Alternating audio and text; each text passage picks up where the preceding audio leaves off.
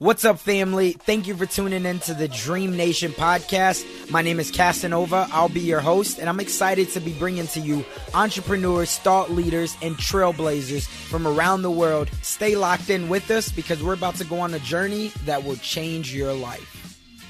What's up, Dream Nation? We are back again, and we have on the line one of the most unique and influential people that I would say I've seen in the past couple years. And so without further ado, please help me in welcoming my brother, Mr. Steve Sims, to the show. Steve, you want to go ahead and say what's up to Dream Nation?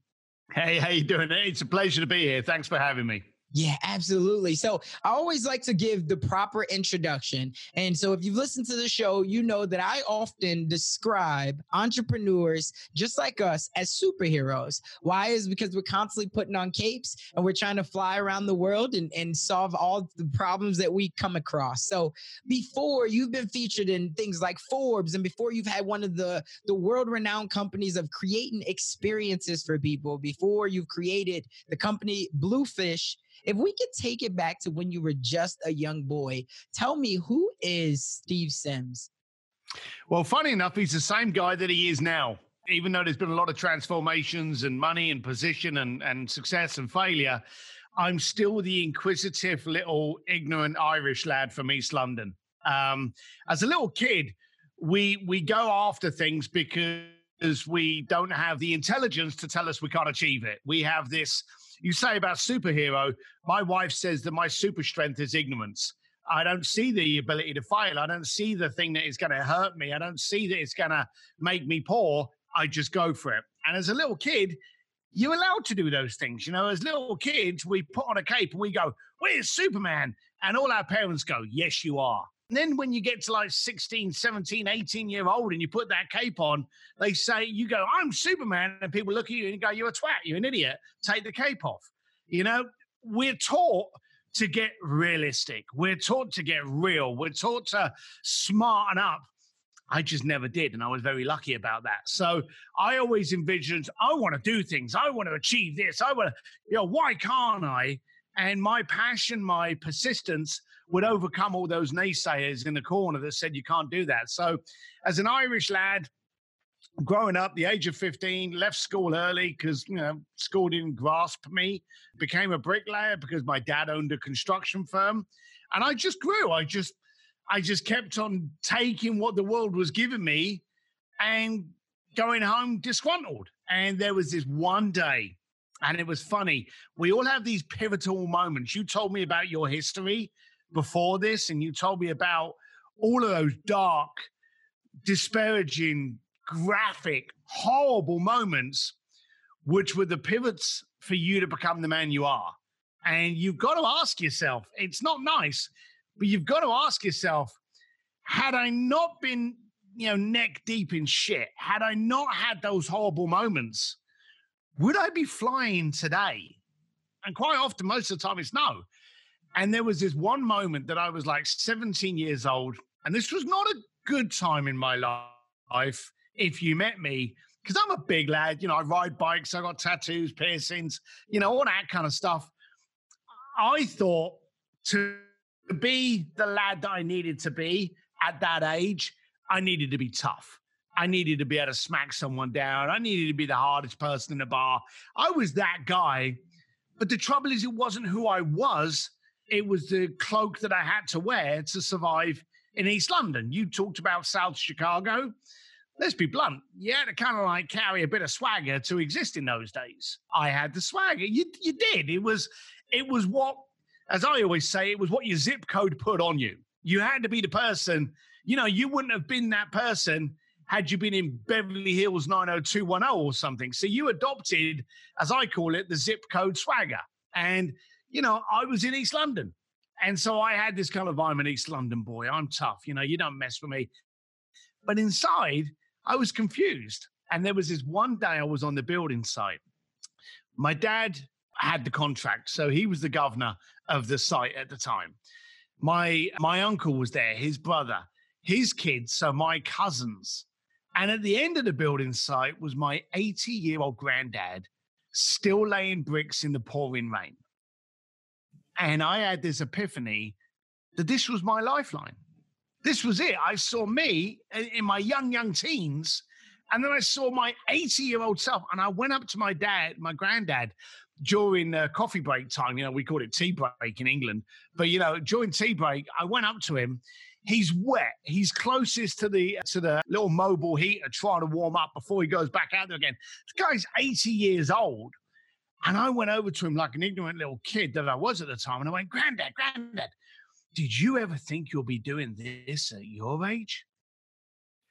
Now, in fairness, my granddad was a much bigger paddy than me, and I'm surprised I didn't get a punch in the nose, because it was quite an insulting question when you really think about it. Oh, yeah. But he didn't even look at me.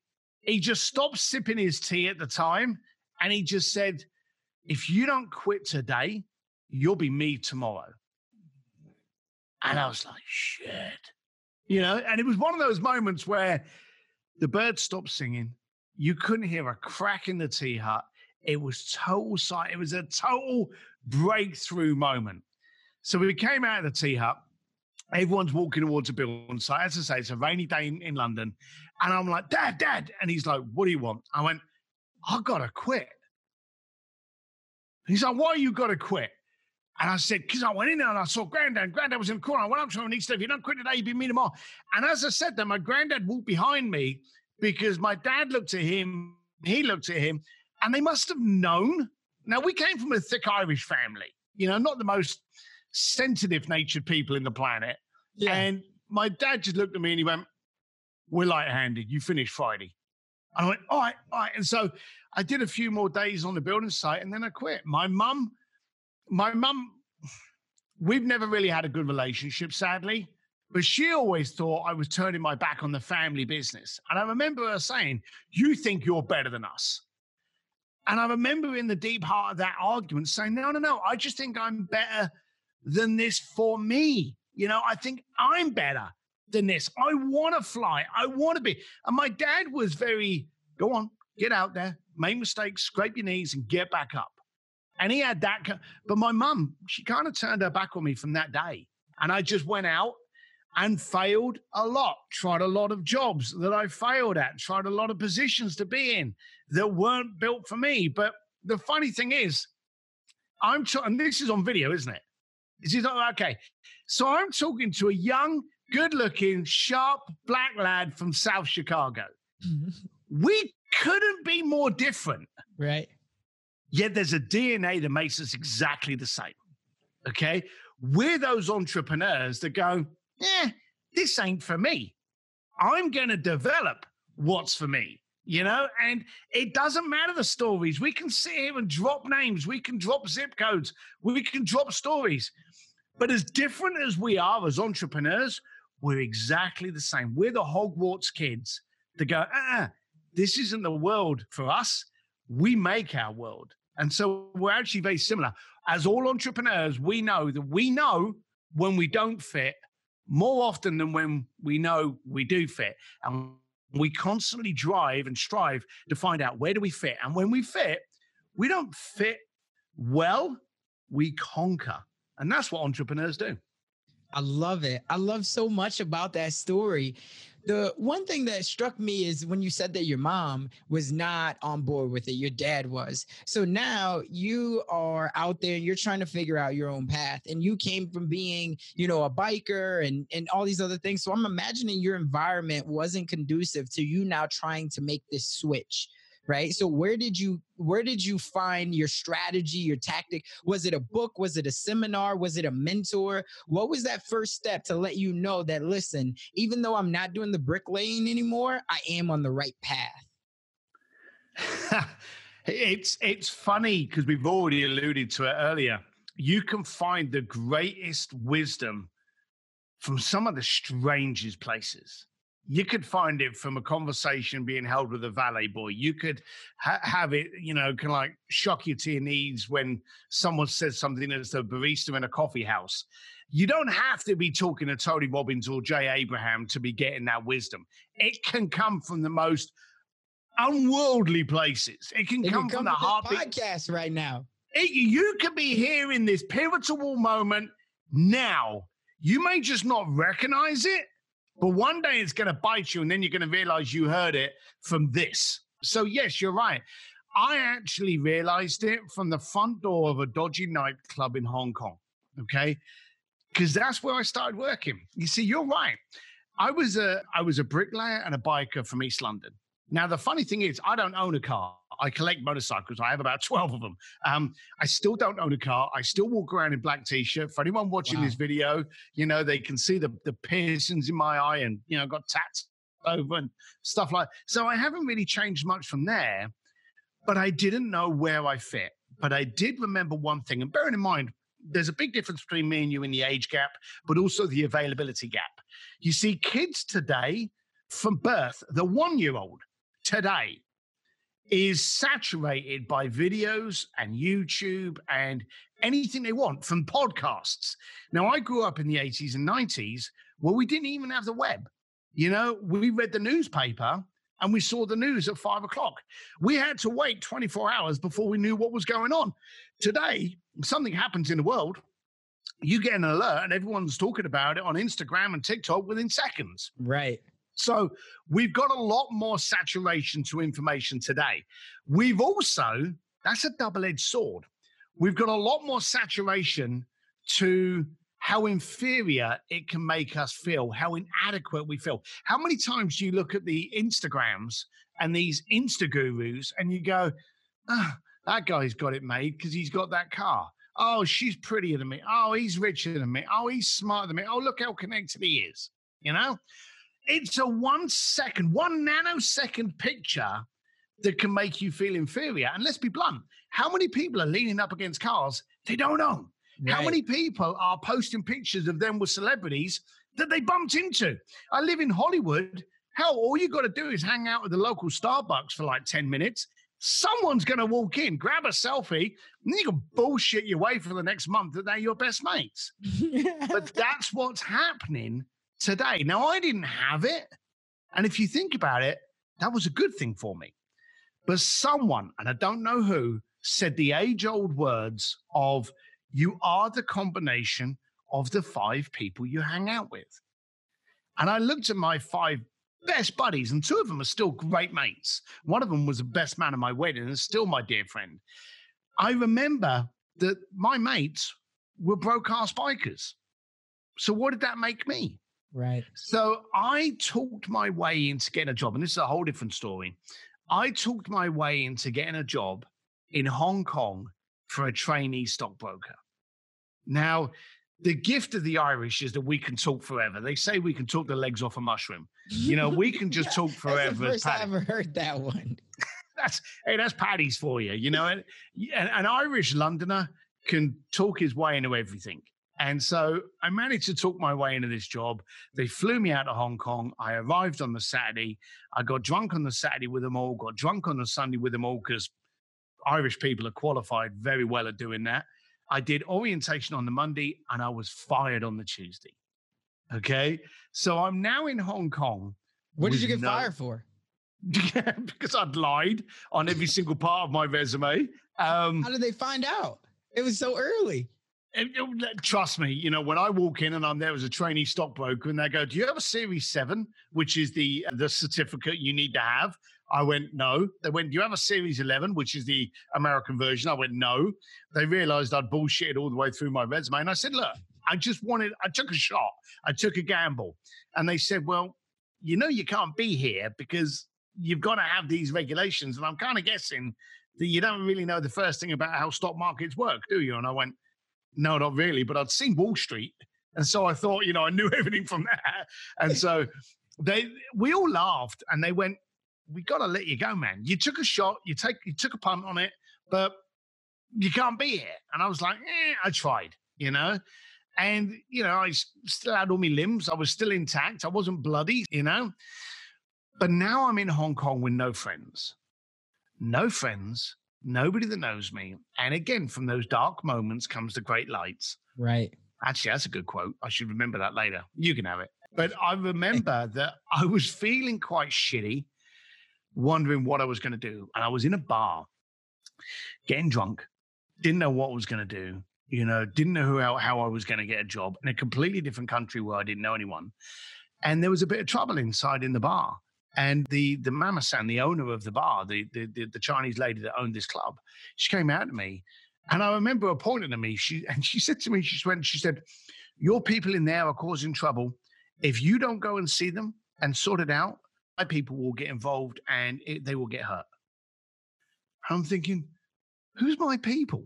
I'm here on my own. So I stuck my head in there. And of course, you worked out already. There's these 3 white guys, on the bar, kind of caused a bit of stink. And of course, they were my people. I'm going, they're my people. And I looked at her and I went, I got nothing to do with that. I don't know who they are. And she said, if you sort of, now I'm a biggish fella, I'm 240 pounds of ugly, so I fit the mold very well on that of a biker. So she said, if you don't go and sort it out, my people will come out with sticks and hurt them. And so I still wanted nothing to do it because I wasn't finding anything that had any call to action to want me to get involved. There was no perk or benefit for me until she said the next words, and I'll pay for your drinks. All right, we have a deal, because I had no money, no job, and now I was going to be able to get blindly drunk on her bill. So I went over, sat down with the guys, and I went, hey, boys, here's the deal. You can walk out the front door, pay your bar tab, walk out the front door, you've had a good night, come back tomorrow and I'll buy you first beers. Or you can stay here, keep getting Larry, and a bunch of guys are going to come out of that curtain in a minute with sticks and you're not going to see Tuesday. So that's it. I'm going back to my beer now. I hope you make the right decision. I hope to see you walking out the front door in a few minutes. So I went back and she's like, what's happened? Well, I went, it's sorted. I didn't know what was going to happen. I sat down, carried on drinking my whiskey. The guys walked out the front door and they're like, oh, thanks, man. Thank you very much. And I'm like, oh, that's good. So that night she said to me, you be doorman. And I'm like, well, I don't know. And she's like, I pay you this. I'm thinking, oh, okay, I get all the drink I want and I get paid. This was not a high-class establishment. Okay. But, and I was like, great, I've got a job now. Here was the dumb thing. The following night, these guys came back and I turned around to her and I went, hey, I promised these guys a free beer. And she's like, well, you promised them, so it's your beer that you're paying. So first day of my job and I had to buy 3 guys beer. But right. I know that sounds a funny story, but here's what happened. From that door, I suddenly got a great view of humanity and psychology.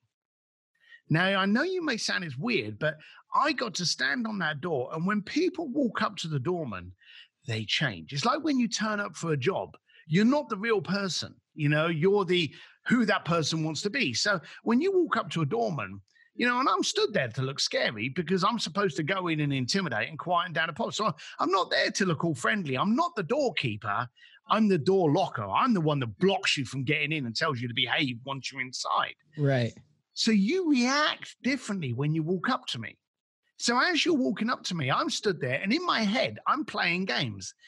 Is this the couple on their first date?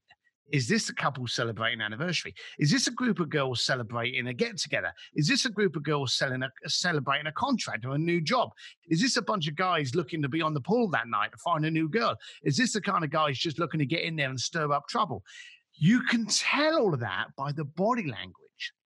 So I started getting really good at this body language.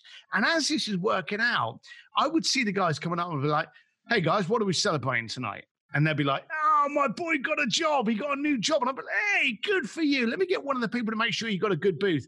I started communicating with them. Right. And then I realized that if you want to be wealthy, hang around with wealthy people. So who did I start paying attention to? I started paying attention to the guys and the girls that were spending a bit more money.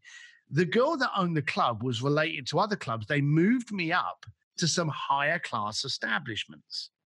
So now I'm going beyond being the doorman. I'm also becoming like the host and welcoming in and stuff like that. And I remembered, again, one of those pivotal moments. These guys that I had got to know a little bit from being on the door, I was inside, there'd been a bit of trouble, and I was stood by the bar, and the hostess walked over to the booth to these guys and these girls that they had picked up, and they were sat there.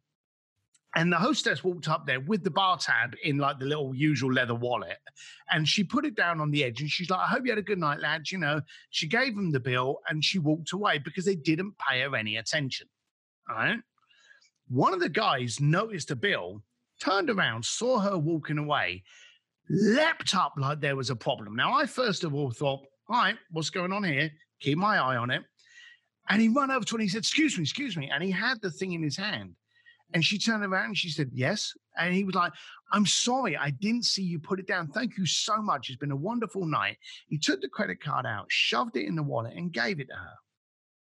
And it made me think that guy didn't need to do that.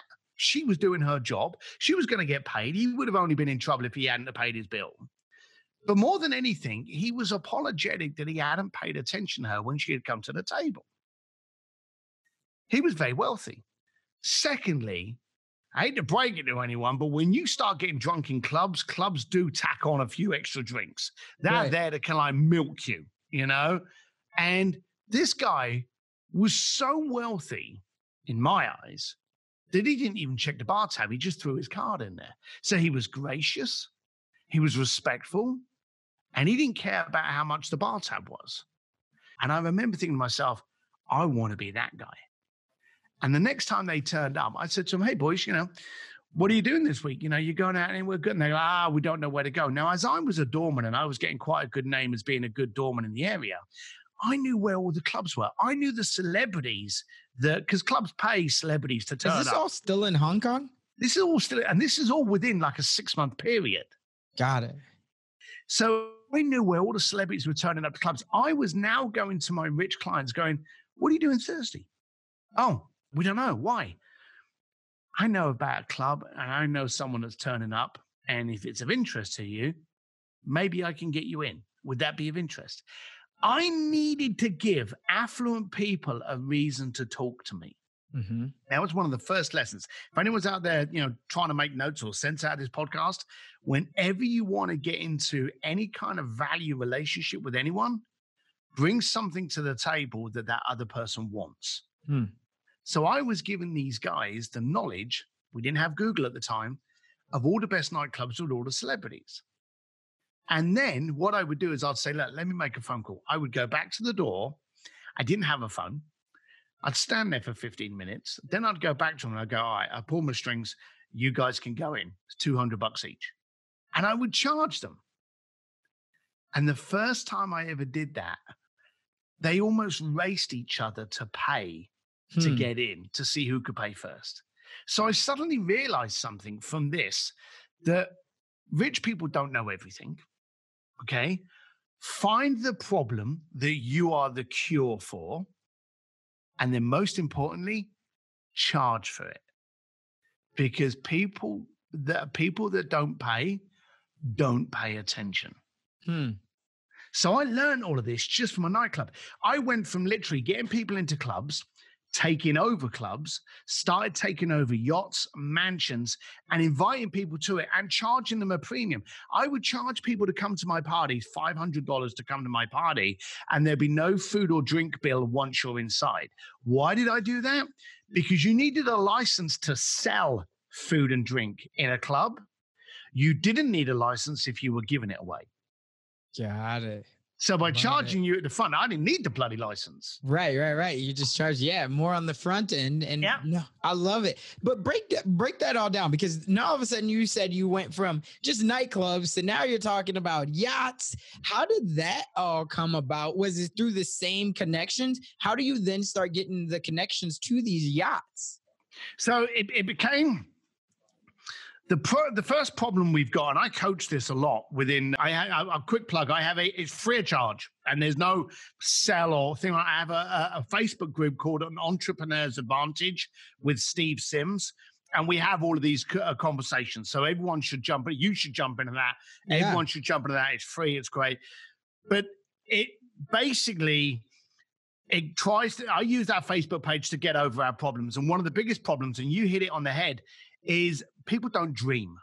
That's the beauty of your podcast. You're giving people permission to dream, because if you don't dream it, it can't happen. Right. That's the biggest thing there, right? Okay. So we want to dream. So I had this dream to get to know 100 rich people. That was my focus. I did that, first of all, in the clubs, okay? Then what I did was I started throwing private rooms and inviting those people into the private rooms. And then it was a case of, hey, if you like being here and you know good people, bring them in. Okay. So, once I'd got to 100 rich people, I wanted to know 200 rich people.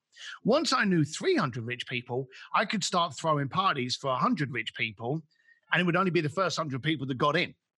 Okay. And then I would make the room bigger. And so what I did was I went after the clients first by identifying what they wanted. And most people wanted a really good time. So I became a great party promoter. And then then it was a case of the clubs were starting to charge me a lease on the club. Okay. Now I looked at my wallet and I noticed something, and this is again a nugget for you to write down. Most poor people, and we've all been poor, we know what it's like to be poor. We know that emotion. The beautiful thing about being rich is it actually removes that emotion. Okay. When you're poor, you know what it's like when you see a letter and you go, shit, I hope that's not a red letter. Right. When you're rich, you no longer have that emotion. So believe it or not, the richer you are, the less emotions you have. Does that make sense? Yeah. You become immune to so many things. You do that removed. Right. As I've always said, if you've got a problem that money can remove, then you don't have a problem. You just have a cash flow issue. Right. Okay? So what I did, first of all, and what I've noticed about a lot of entrepreneurs is when they develop a product, the first thing they do is they sell it to people that are poor. Why? Because we know how they think. Because 9 out of 10 people know what it's like to be poor. Okay. Me, I changed that. I thought to myself, if I'm going to go after someone and I'm going to talk to someone, why don't I talk to someone for $10,000 rather than $10? It's the same type of conversation. Right. It's the same length of conversation. I've just got to find a cure. If you're selling jets, you don't sell jets to someone that can't afford a Corolla. Okay. Right. You find a market. So that's what I did. My first goal wasn't to become a party promoter, wasn't to become a club promoter. It was to get to know many, many, many rich people. And why? Because eventually I would ask one of them for a job. That was my goal. Now, when the clubs started realizing that I was renting out clubs on the bad nights, the Mondays, the Tuesdays, the Wednesdays, the Sunday nights, they started saying, well, look, we want to cut at the bar. We want a percent. We want to charge you like 10 grand to rent the room. I was like, bloody hell, you're now starting to eat into my profits. I'm now starting to build up a liability because I have to pay you regardless of whether or not people come along or not. Right. Right. But then I noticed something. And it's called OPRs, other people's relationships. Okay. I now had a Rolodex of 300 very, very wealthy people, not poor, wealthy people. What do wealthy people buy? Nice cars, nice apartments, nice yachts. And the first time I went over to a yacht broker and I said, what kind of yachts you got here for sale? And he told me all these yachts. And I said, what kind of around the 5 mil, 4 or 5 mil range you got? There's been sitting around for like 6 to 10 months, not been sold. And he showed me these pictures of these yachts. And I said, how would you like it if I stuck 100 people on that yacht that could pay for it with a credit card without even noticing? So guess what? I got a free yacht to throw my party. And it started growing that. I would throw parties on that yacht. And then I would go over to Mercedes or Porsche or, one of those kind of companies. Did it with Cartier, did it with Tiffany, did it with Asprey. And I'd go, hey, how would you like to be in a room with only some of the richest people in the planet that could afford absolutely anything you want? Okay. You supply the pretty girls, shove some dangles and some gems on them and have them wander. Would that be of interest to you? Absolutely. Great. For $10,000, you can do it. And you'll be the only jewelry company in there. I was not only selling the people coming in the front door, I was selling people to be there within those rooms. I was getting paid 3 times for something that was costing me nothing. I love it. And I thought to myself, this is too freaking easy. Right. Yeah, surely. So from there, I ended up, again, normal people settle. Normal people go, well, I'm making a bit of money now. Let's not rock the boat. Fuck that. That's not what entrepreneurs do. Entrepreneurs go, well, okay, this is here. Therefore, that's my new normal. What's next? Right. So I ended up pushing it and going, well, okay, if this can work for Dorman in Hong Kong, I wonder if it could work for Ferrari in Monaco. I wonder if it could work for the Kentucky Derby. I wonder if it could work for the Grammys. So I started working for some of the largest events on the planet. In fact, I've just finished this year working with Elton John for 8 years on his Oscar party. Okay. Wow. Largest Oscar party in the planet. And I took it there. Along the way, these rich people were going, hey, you don't by any chance know anyone out of Guns N' Roses, do you? Because, I'd really like to, hang out with someone. And I'd be like, let me see what I could do. Now, the good thing is about having rich people in your Rolodex, there's usually someone that knows someone that knows someone. Facts. Okay. So I was all of a sudden setting up experiences like playing drums with Guns N' Roses, singing on stage with the rock band Journey, going backstage and meeting Andrea Bocelli. And then it was getting bigger and wilder, going down to see the Titanic on the rock bed with James Cameron, going up to the edge of space, getting married in the Vatican, closing down museums in the Accademia in Florence, and then having Andrea Bocelli coming in and serenade you while you're eating your pasta in front of Michelangelo's David. Every time I achieved anything, it became the new level of normal. Right. And therefore the new standard of which you should never settle at. So it just grew. I went from doing, and it's in the book Bluefishing. I just decided, how can I take it next? How can I go for that? How can I try this? And the funny thing is, the more times you push for that incredible, ostentatious, over the top, impossible goal, the more times you achieve it. Wow. How did you know how to price your stuff? Because, you're getting things that no one ever experienced before. So all of a sudden you're talking about, shutting down museums. Like, how did you know what to charge people? So our greatest success and growth comes from our greatest failures and ruin. And the amount of times at the early stage where someone would say, oh, I want to do this. And I'll be like, well, okay, I know he's rich. I know he's not going to, you weigh it up in your head. Right. And you go, well, if it's 10 grand, he's going to be okay with that because he can easily afford 10 grand. If it's 100 grand, that's a bit too much. I learned very early on that if you ever get to a point where you're arguing the price tag, it's because you failed to demonstrate the value and content in what you're providing. That's a very important lesson I learned. It is. And I learned that lesson because I would look at it and I'd go, okay, so to meet the racing drivers for Ferrari in Monaco, it would be, and there was a lot of guesstimates. And the amount of times in the early stage, I would go, it's 25 grand. And they'd be like, great, here's your 25 grand. And I remember this lesson from my dad. And then I would go to Ferrari and I'd get the drivers and I'd get access.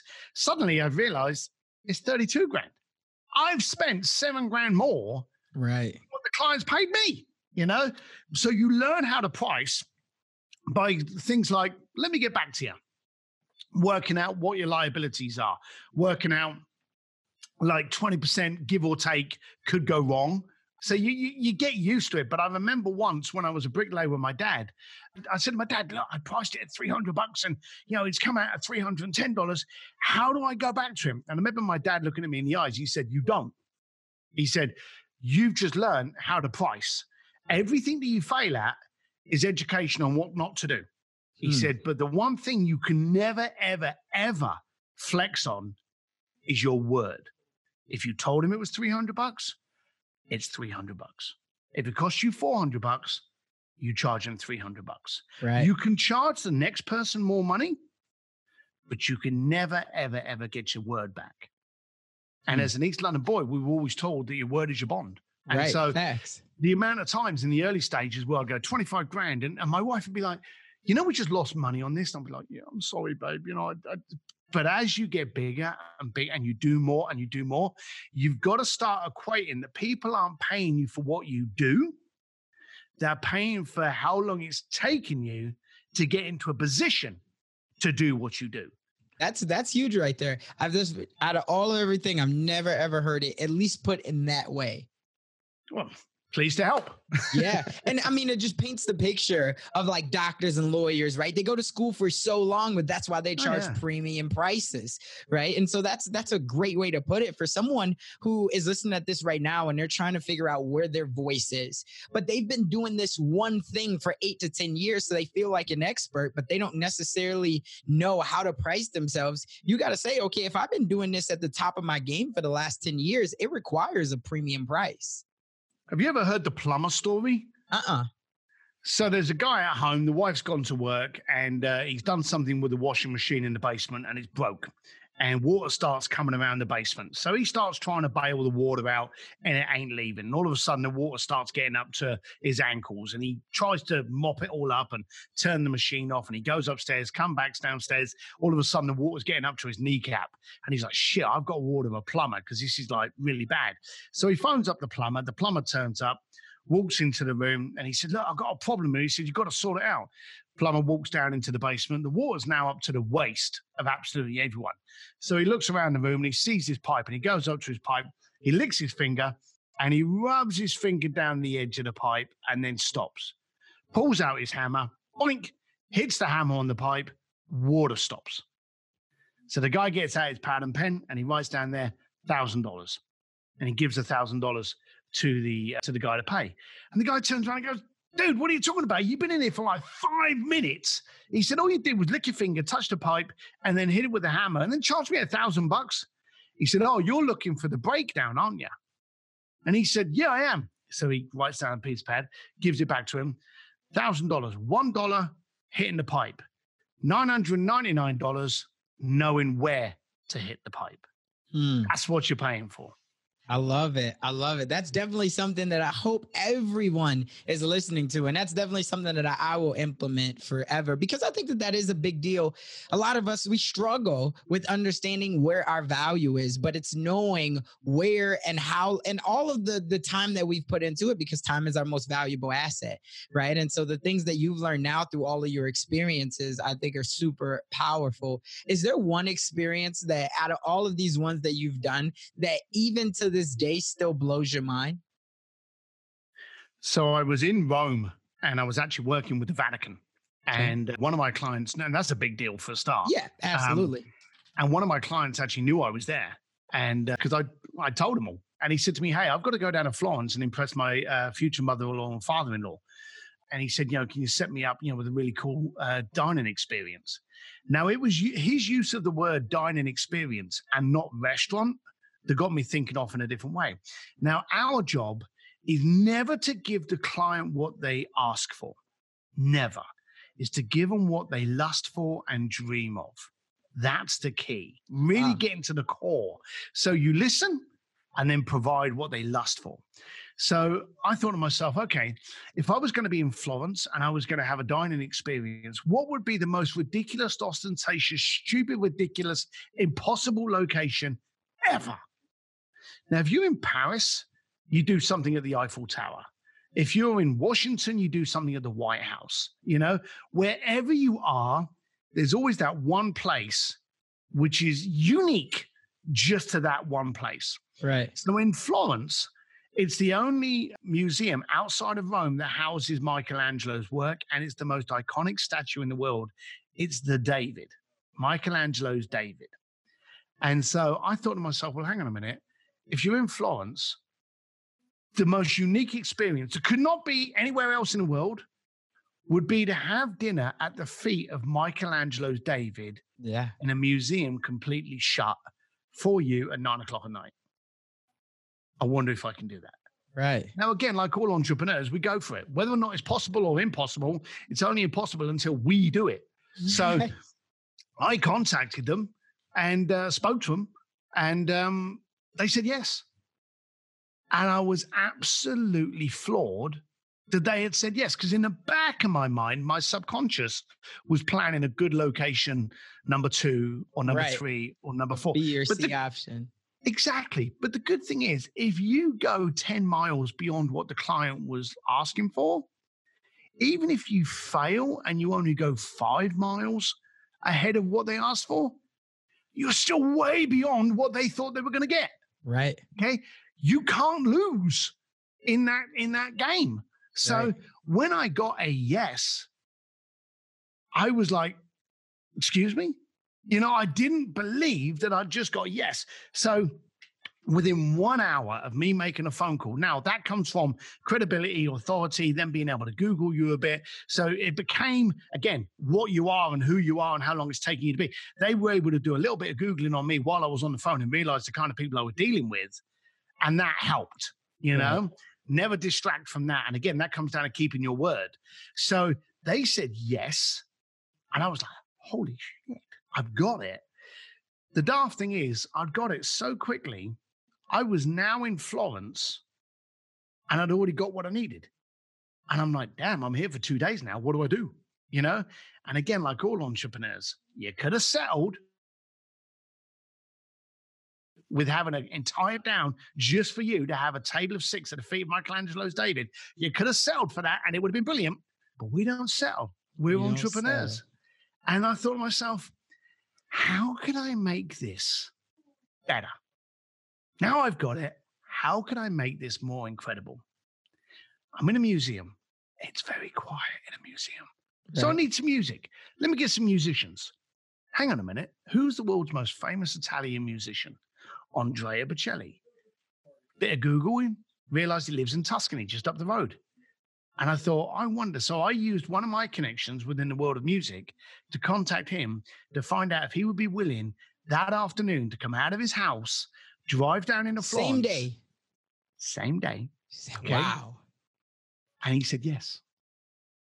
He turned up. My clients are eating that pasta at the feet of Michelangelo's David. And I led Andrea Bocelli in front of them to serenade them while they're eating their food. It was one of those moments that I stood there. I looked at where I was. I looked at not only had I been able to gain one of the richest clients on the planet, the gentleman that was in front of him singing, behind that, one of the most famous statues in the world, in one of the most famous cities in the world. I literally was like, I was in shock. I was like, I can't believe I did this. I cannot believe I did this. But I did it because I asked. Wow.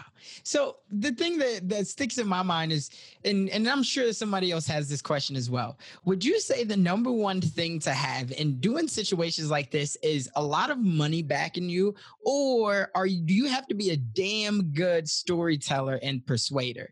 Because for you to go get some of these people, right? And that's just powerful in itself. So was it the money? Like, basically, the question that I'm asking is, can money solve anything? Or is it really that you have to paint a picture so vivid that when you're talking to stars like that and you're talking about Elton John, it no longer is about the money. It's really about the vision and why they should do whatever it is that you're asking.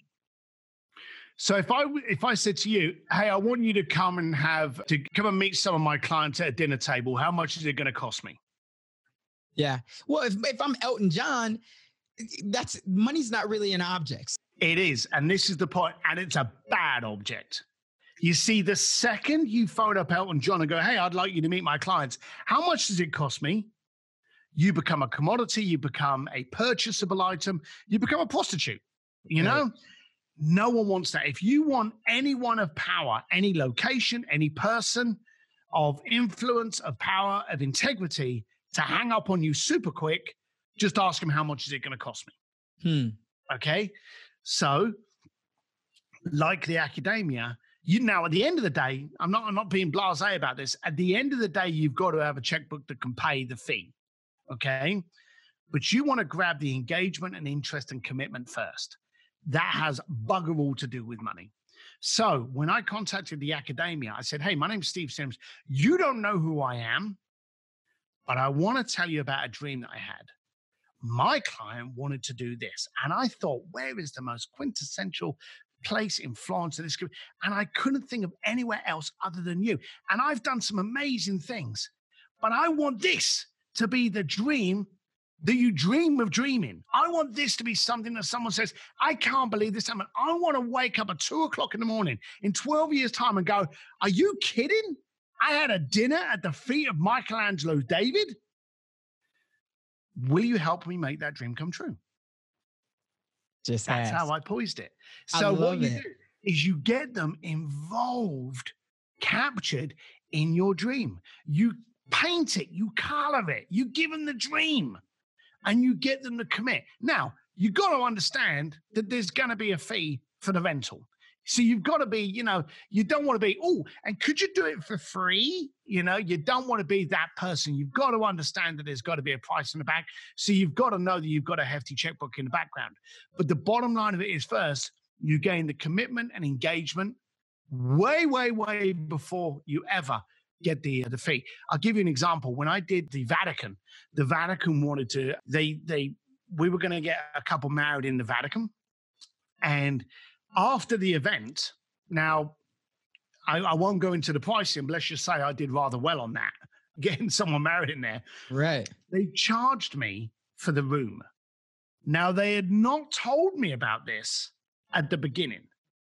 And so when I suddenly heard that I was going to get an invoice for being charged for one of the rooms within the Vatican to hold the ceremony, I'm thinking to myself, my God, I didn't even equate that in the price. I didn't even think about that. It hadn't been spoken about. It hadn't been notified.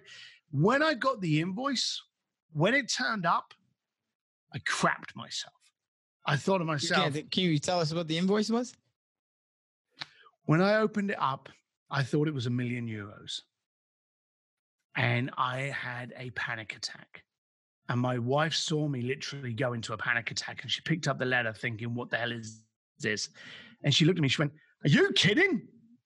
And I went, we don't have €1 million. I didn't equate for that. She went, it's not €1 million. It's €100. $80. And I'm like, what? Because technically it's a public location. So It's only, I had completely ignored the fact. So when this came, it scared the hell out of me. So You've always got to have the bits behind you. But that was one of my terrifying moments. Oh, man, I love it. So many really dope stories. One thing that I'm wondering is if someone wants to start a business like this right now or blaze your path and they say, well, shit, I'm not going to Hong Kong to start as a bouncer to try to figure out where I can find these people at the rich and the famous, right? And I don't even necessarily want to move to Hollywood. Like, how could they go out and start finding the clients to try to solve these problems for? All right. Brilliant question. First answer is, what are you solving? You see, gone are the days of you selling anything. The whole kind of always be closing. That's crap. That's bullshit. That's dead as a dodo. Okay. Solve the problem. Like with my coaching, I solve someone's problem. With my Facebook group, I solve people's issues. With my speakeasy events, I solve the issues that they have within their business. If I can solve a problem, then I'm leading with value. There just happens to be a price tag in the back, okay? So first of all, ask yourself the question, don't look for the client. Identify clearly and clinically what is the problem that you solve. Then go and find those people that you suspect have that problem. Let's say engineer, and you realize that most people can't spell, okay? And you've got this program that whatever you type will be changed to make you sound smarter, okay? And you go online and you go, hey, how many times have you typed something, in your head it sounds great, but on text, you sound like an idiot? With this program, try to find people with the problem that you create the solution for. Push the solution. Push this, what the problem is, and then push the solution. That's how you start identifying that there's a market. And then you get people to start referring you. The beautiful thing now is you don't have to go to Hong Kong. This can all happen on a virtual world. If you've got a concept for a new company, don't buy the company, trademark the name, build a beautiful website. Go on to Facebook and just go, hey, have you ever had this problem? Go on LinkedIn and go, have you ever had this problem? I've got a solution. I'm looking for 5 people that I can validate it works for. And the only thing I'm going to look for you out of is a referral and to use you as a case study. You've now got real testimonials, real referrals, and give them a 6-month, case study. And at the end of the 6 months, go, hey, if you want to continue, I got to charge you. But because you were a case study, I'll only charge you 50%. I love it. We're in a great world. You can put an idea out there today, doggy hair products. Hey, have you ever thought your dog's got bad hair? Why don't you take this shampoo and I'll have great hair?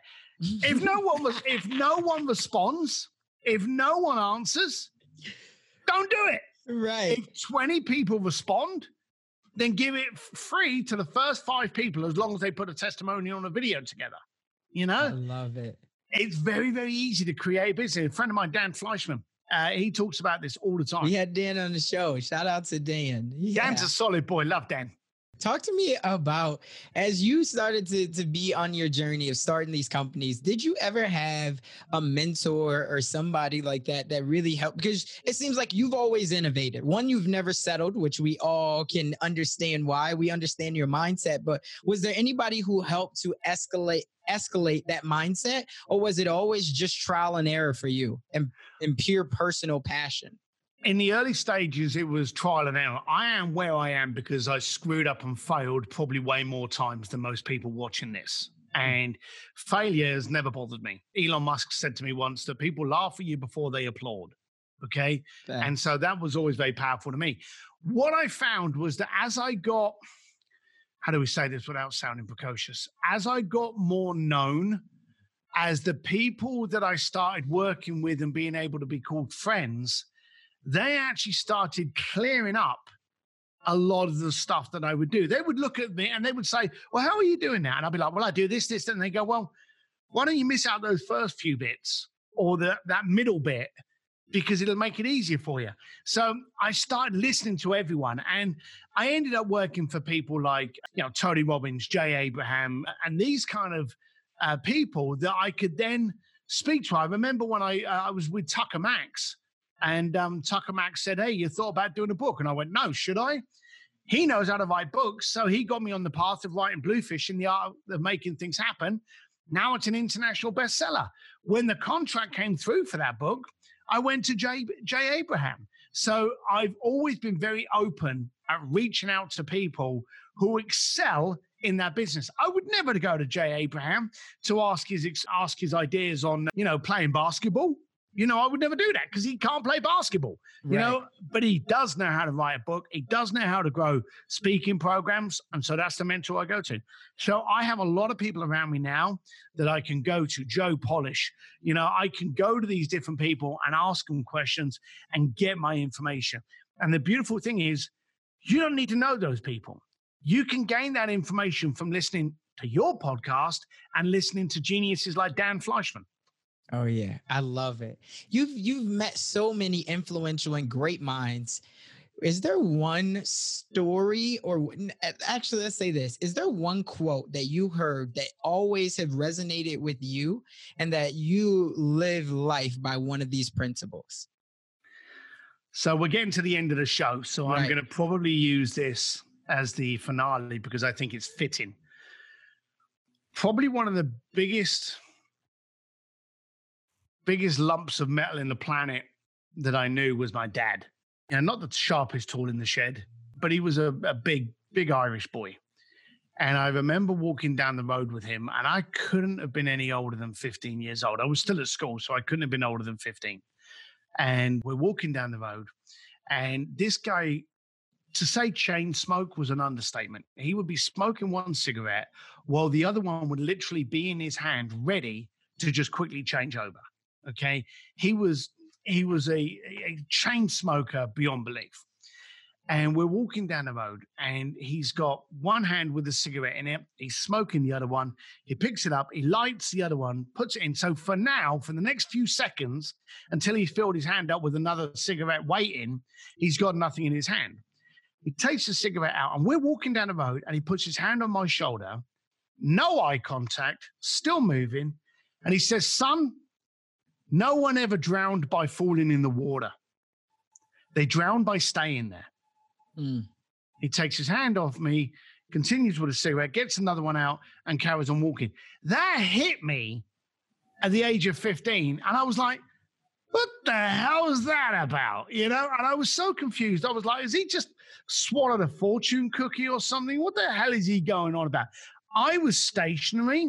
He had carried on walking.